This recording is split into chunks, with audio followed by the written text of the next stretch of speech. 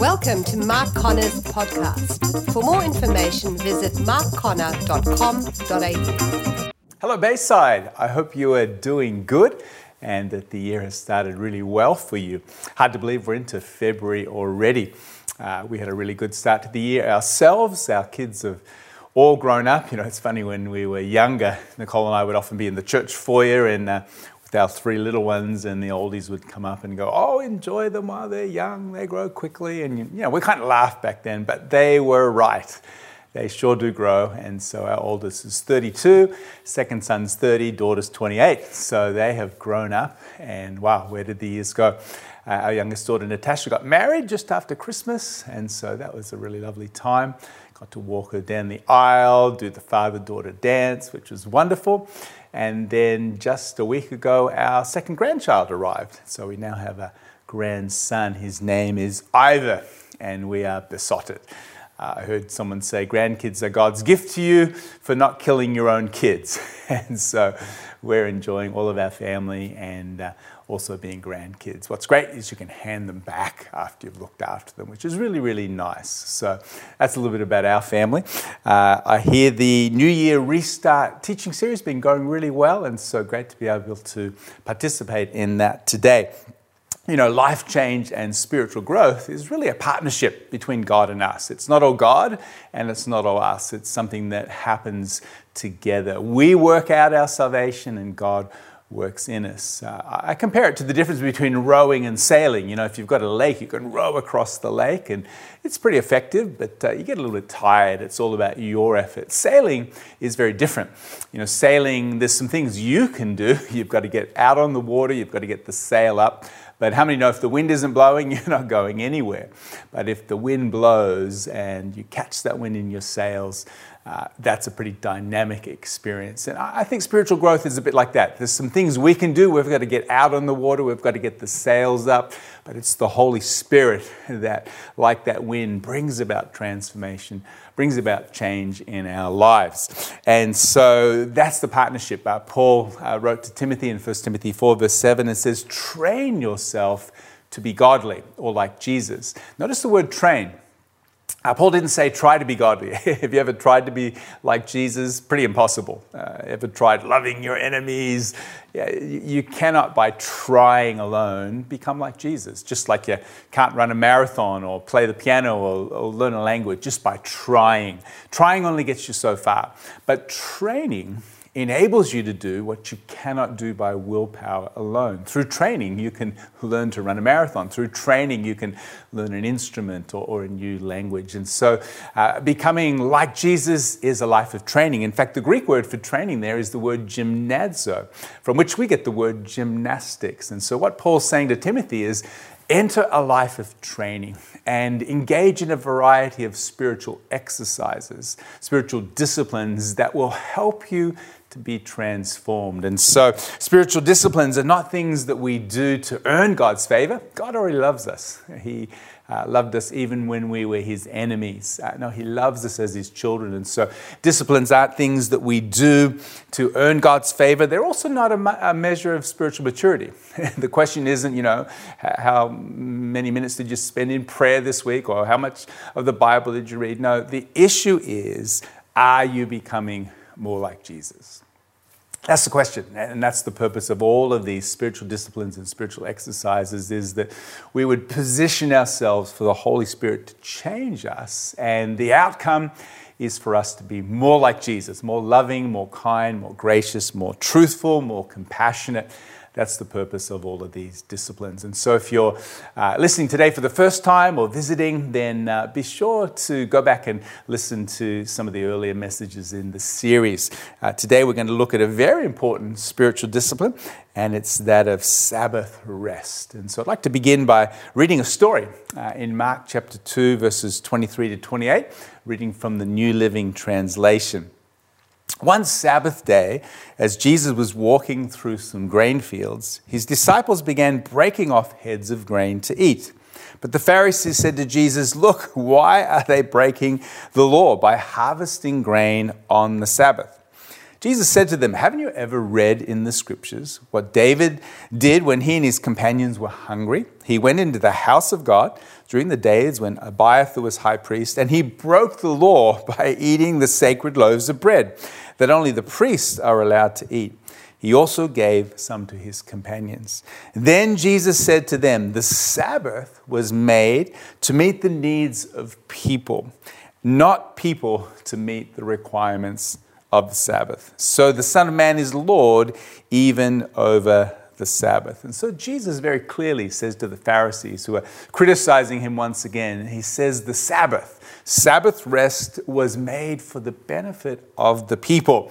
People weren't made to keep all the laws and requirements of the Sabbath. In other words, God's intention for introducing the Sabbath day, or this principle of Sabbath rest, was for our own benefit. Sadly, the religious leaders of Jesus' day had turned it into a whole bunch of rules and traditions that people were meant to keep. The meaning of the word Sabbath literally is to pause, to stop, to cease. And it is founded in God's rest. Remember the 6 days of creation? God worked creating this amazing universe. And on the seventh day, we're told that God rested from all of his work. And he declared the seventh day as holy, as sacred, as blessed. And then this principle is reinforced in the fourth commandment, Exodus 20 verses 8 to 10, where God commanded all of his people to work for 6 days and then to rest on the Sabbath. So it's forbidding laziness. It doesn't say rest for 7 days. We're all to work if we're able to, and to contribute and serve and make the world a better place. So we're to work, but then there's this principle of rest, avoiding being a workaholic who never stops working, who never stops, who never slows down. And so both work and rest are ordained by God. And the day of rest, that Sabbath, was a reminder to people that while they stopped, God was still in control. God was still running the universe. It's not dependent on you or I. And so Sabbath for the Old Testament Israelites was a day of rest, and violating it was a serious offense. It was a joyous but a holy day, a day of spiritual refreshment for community worship, prayer, and contemplation. And so you move into the New Testament, Jesus and his disciples and the early Christians, because they were Jewish, observed the Sabbath on a weekly basis. Later in the first century, Sunday seems to emerge as a time when Christians chose to celebrate the Lord's resurrection, and it became known as the Lord's Day. And so when some of the Jewish teachers tried to get the new Christians to keep all the strict requirements of the Sabbath, as you know, Paul opposed them intentionally. He taught that for the new covenant believer, we serve the Lord every day of the week. And so debates about whether it's Saturday or Sunday or the Sabbath or the Lord's Day, Paul was very clear that every day is holy to the Lord, and we are to live daily for him, pleasing him in all we do. And so for us today, I don't think we need to keep a literal Sabbath, whether that be Saturday or whether it be Sunday. I think the principle, however, is there for us, but we don't need the rigidity of it. The principle of the Sabbath, rest, I think is relevant for all of us.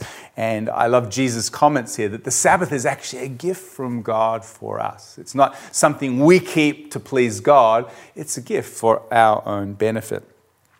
Just reflecting on this, for those of you that are a little bit older like me, I wonder what Sunday was like for you as a kid growing up. You know, I was born in 61, which makes me 60 years of age, just to save you the math. But back in the 60s and 70s, here in Australia, nothing happened much on Sunday.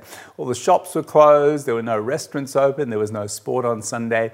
For me growing up, we went to church 3 times. In the morning to a local church in Waverley, and then we went to a combined meeting in the afternoon down in Canterbury, and then back to church again at night. So it wasn't much of a rest, 3 church services. But, you know, for me growing up, my parents were Pentecostal holiness tradition, and before that Presbyterian. And so we did no jobs on Sunday. And my dad made sure the lawns were mowed. Everything happened on Saturday. Sunday was a day of rest. We did no work. no jobs were to be done on Sunday. And so it's interesting reflecting on that. I don't know if you remember those days. Now, of course, in today's culture, Sunday is pretty much like any other day. Everything goes 24/7, and so there's not much difference between Sunday and any other day. And so it's interesting to reflect on that. Maybe there's some gains in that change, but maybe we've also lost something, particularly around this principle of the Sabbath. And so let me just share with you a couple of thoughts or suggestions of how you can embrace and benefit from this Sabbath principle.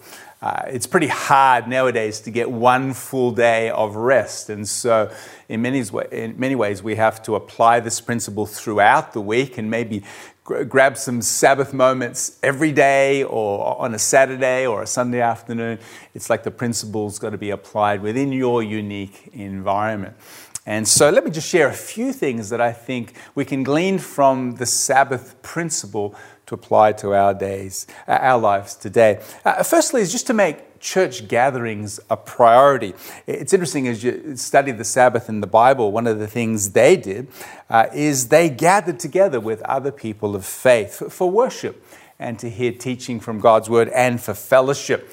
Jesus himself attended the synagogue every Sabbath and often participated in the meeting. Luke 4 verse 16 says this: Jesus went to Nazareth, where he'd been brought up, and on the Sabbath day he went to the synagogue, as was his custom. Jesus had a custom, he had a habit, had a ritual or a routine of gathering with the community of faith. And so if Jesus needed to do that, then we also can benefit from making church gatherings a priority. It doesn't say Jesus went when he was speaking or when Rabbi so-and-so was on or when the weather was good. No, he just had a habit, this custom of gathering with believers. And so the early church did the same.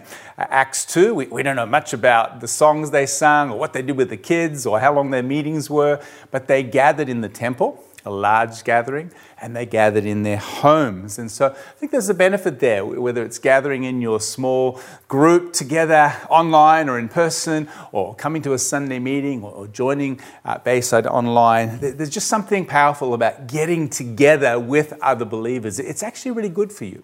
Refreshes you, helps to center you and to ground you. I think of a fire made up of many coals. If you have one coal of fire kind of roll off by itself, it doesn't take too long before that fire goes out. But when you put all the coals together, there's a synergy, there's a self-sustaining aspect to the coals being together. I think it's a bit like that. If you just drift off by yourself and you're not having any fellowship with any other followers of Jesus, it's easy for that fire and passion to die out. But when you gather with others, in whatever format that may be, it's a bit of a fire-lighting event. I'm encouraged by you today. Hopefully you're encouraged by what I'm sharing. There's this mutuality. I think that's part of Sabbath rest, is just making a commitment to gather with believers on a regular basis. A second thing in applying Sabbath rest is to spend time reading and meditating on God's word. The Sabbath was a time where they read the Torah or read the scriptures, and they took time to think about God's laws and God's wisdom for living. And Jesus himself, who was the Word in human form, even at the age of 12, he was down at the temple discussing with the elders and the leaders and the teachers there about the scriptures, about God's ways. The early church, they spent time looking at God's Word. Paul tells us that the Bible is inspired, breathed into by God, and it's profitable for teaching and correction and instruction in righteousness. In other words, it shows us how to live, it corrects us when we get off track, and it helps us learn so that we grow in wisdom. And so part of your Sabbath keeping could just be taking a little time to open God's Word and say, God, speak to me today. Give me wisdom, give me insight and direction for my life. Another way to implement Sabbath is to create special times for your family and friends. The Sabbath was a time to get together with those that are most important in your life, family and friends, spending the day together. Jesus did this. He loved the crowds, but he had a small group of people that he did life with. And they spent time, walking along the road, out on the boat, on the lake, eating a meal together. Again, in the early church, Acts 2, they spent time not just in meetings, but in fellowship, in sharing and opening their hearts to one another, talking about their lives. And, life really is about relationships. There's a lot of tasks to be done. There's a lot of projects to engage in, but it's about relationships. And so one way to implement the Sabbath principle is just to make sure we're not doing all the time.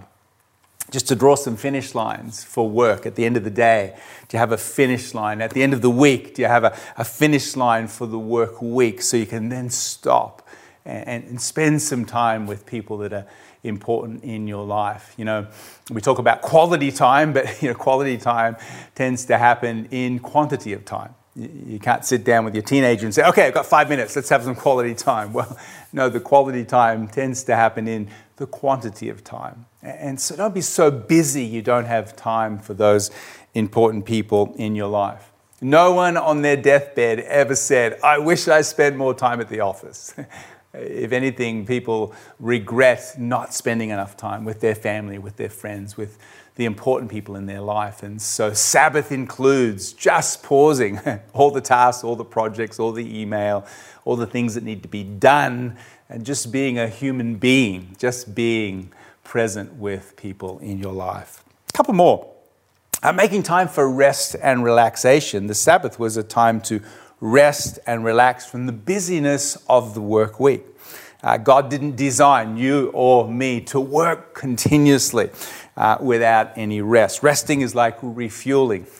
And so even God worked for 6 days and then he rested on the seventh. Jesus, in all the busyness of his ministry, so many needs, so many people to be helped and taught, he took time to pull aside, to rest, to sleep. And so he was aware of his physical limitations and took time for that rest. And we need to do the same.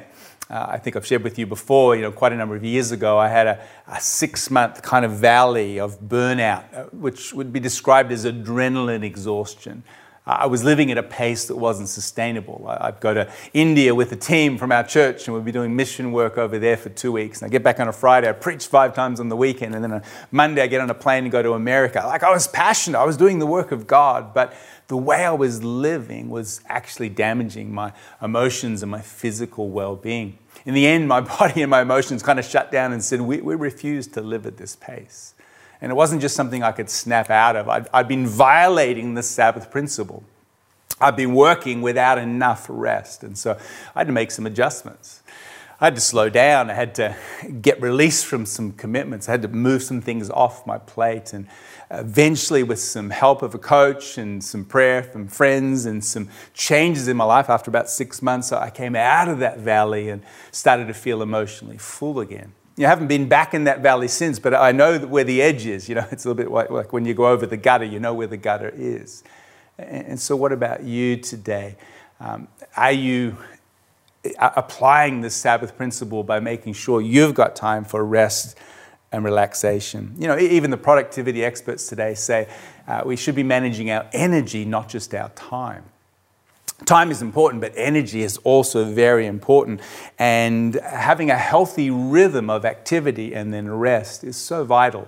All of nature is like this. The tide goes out, the tide goes in, the sun rises, the sun sets. We breathe in, we breathe out. Imagine if you breathed out all day. It's not going to be a good day. You've got to breathe in as well as breathe out. If we put your heart on one of those ECG meters, you'd have a rhythm like this. Your heart would look like this. If your heart's got a flat line, you're in deep trouble. No, we need a rhythm of activity and rest and engagement and disengagement. And so Sabbath is that breathing in element, that rest element from the activity. And so we can then start the week or start the next day from a place of fullness rather than emptiness. Finally, another way to apply the Sabbath principle is to take time for reflection and contemplation. The Sabbath day was a time for people to pause, to be still, to reflect about their life, its meaning, its direction, and God's activity within it. It was a time to reconnect with the holy, the sacred, and recharge spiritual batteries. Again, Jesus took regular time aside, as you know. And so what would it look like this week, just to make some time, some moments for reflection, to be still, just to pause from our noisy, wordy world, meditation, reflection, stillness, contemplation are all really important. It's so easy to be dominated by the clock, and the clock is all about speed, but there's another instrument called the compass. And the compass is about direction. If you're going fast in the wrong direction, then you're not being very effective. And so Sabbath is a way of pulling out the compass and going, where am I heading with my life? Am I heading in the right direction? That's what can happen during those times of contemplation and reflection. I've used the analogy before. If you've got a bucket of muddy water, you can kind of just keep stirring the water and it's going to stay muddy. But if you just wait, if you just pause, if you just be still for a moment, eventually all the debris falls to the bottom and you get some clarity. This is one of the gifts of the Sabbath principle, is just learning to be still and finding that clarity in your heart and life. And so which aspect of the Sabbath principle spoke to you the most today? My goal in this message is not to give you another 5 things to do. I know you're really busy. But as we look at being transformed to be like Jesus, we look at all these spiritual disciplines, the Sabbath rest principle is so vital. And so maybe for you, it's just a fresh commitment to church gatherings this year, just to make it a priority in your schedule to gather with other believers. Maybe it's some time each day or through the week to read God's word. Maybe it's investing more time with family and friends and not letting them feel like they're getting the leftovers of your time and energy. Maybe it's just more time for rest and relaxation for yourself, or just blocking out some time for reflection and contemplation. Sabbath is not another thing to add to our to-do list. It is a gift from God for our benefit. You know, in the Old Testament, they killed you if you didn't keep the Sabbath. Nowadays, we just kill ourselves if we neglect this important principle. It's the key to an abundant and a full life. Let me pray with you today.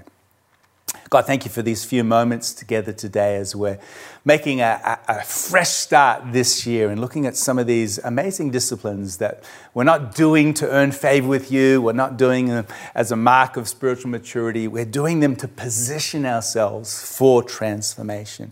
So pray for every person listening today, Lord, that this Sabbath rest principle would just speak to them, resonate with them, and they'd be able to not only hear your word today, but apply it to their life, because it's in the doing, not the hearing, that change takes place. And so I pray right now for fresh strength for those that are feeling weak or tired.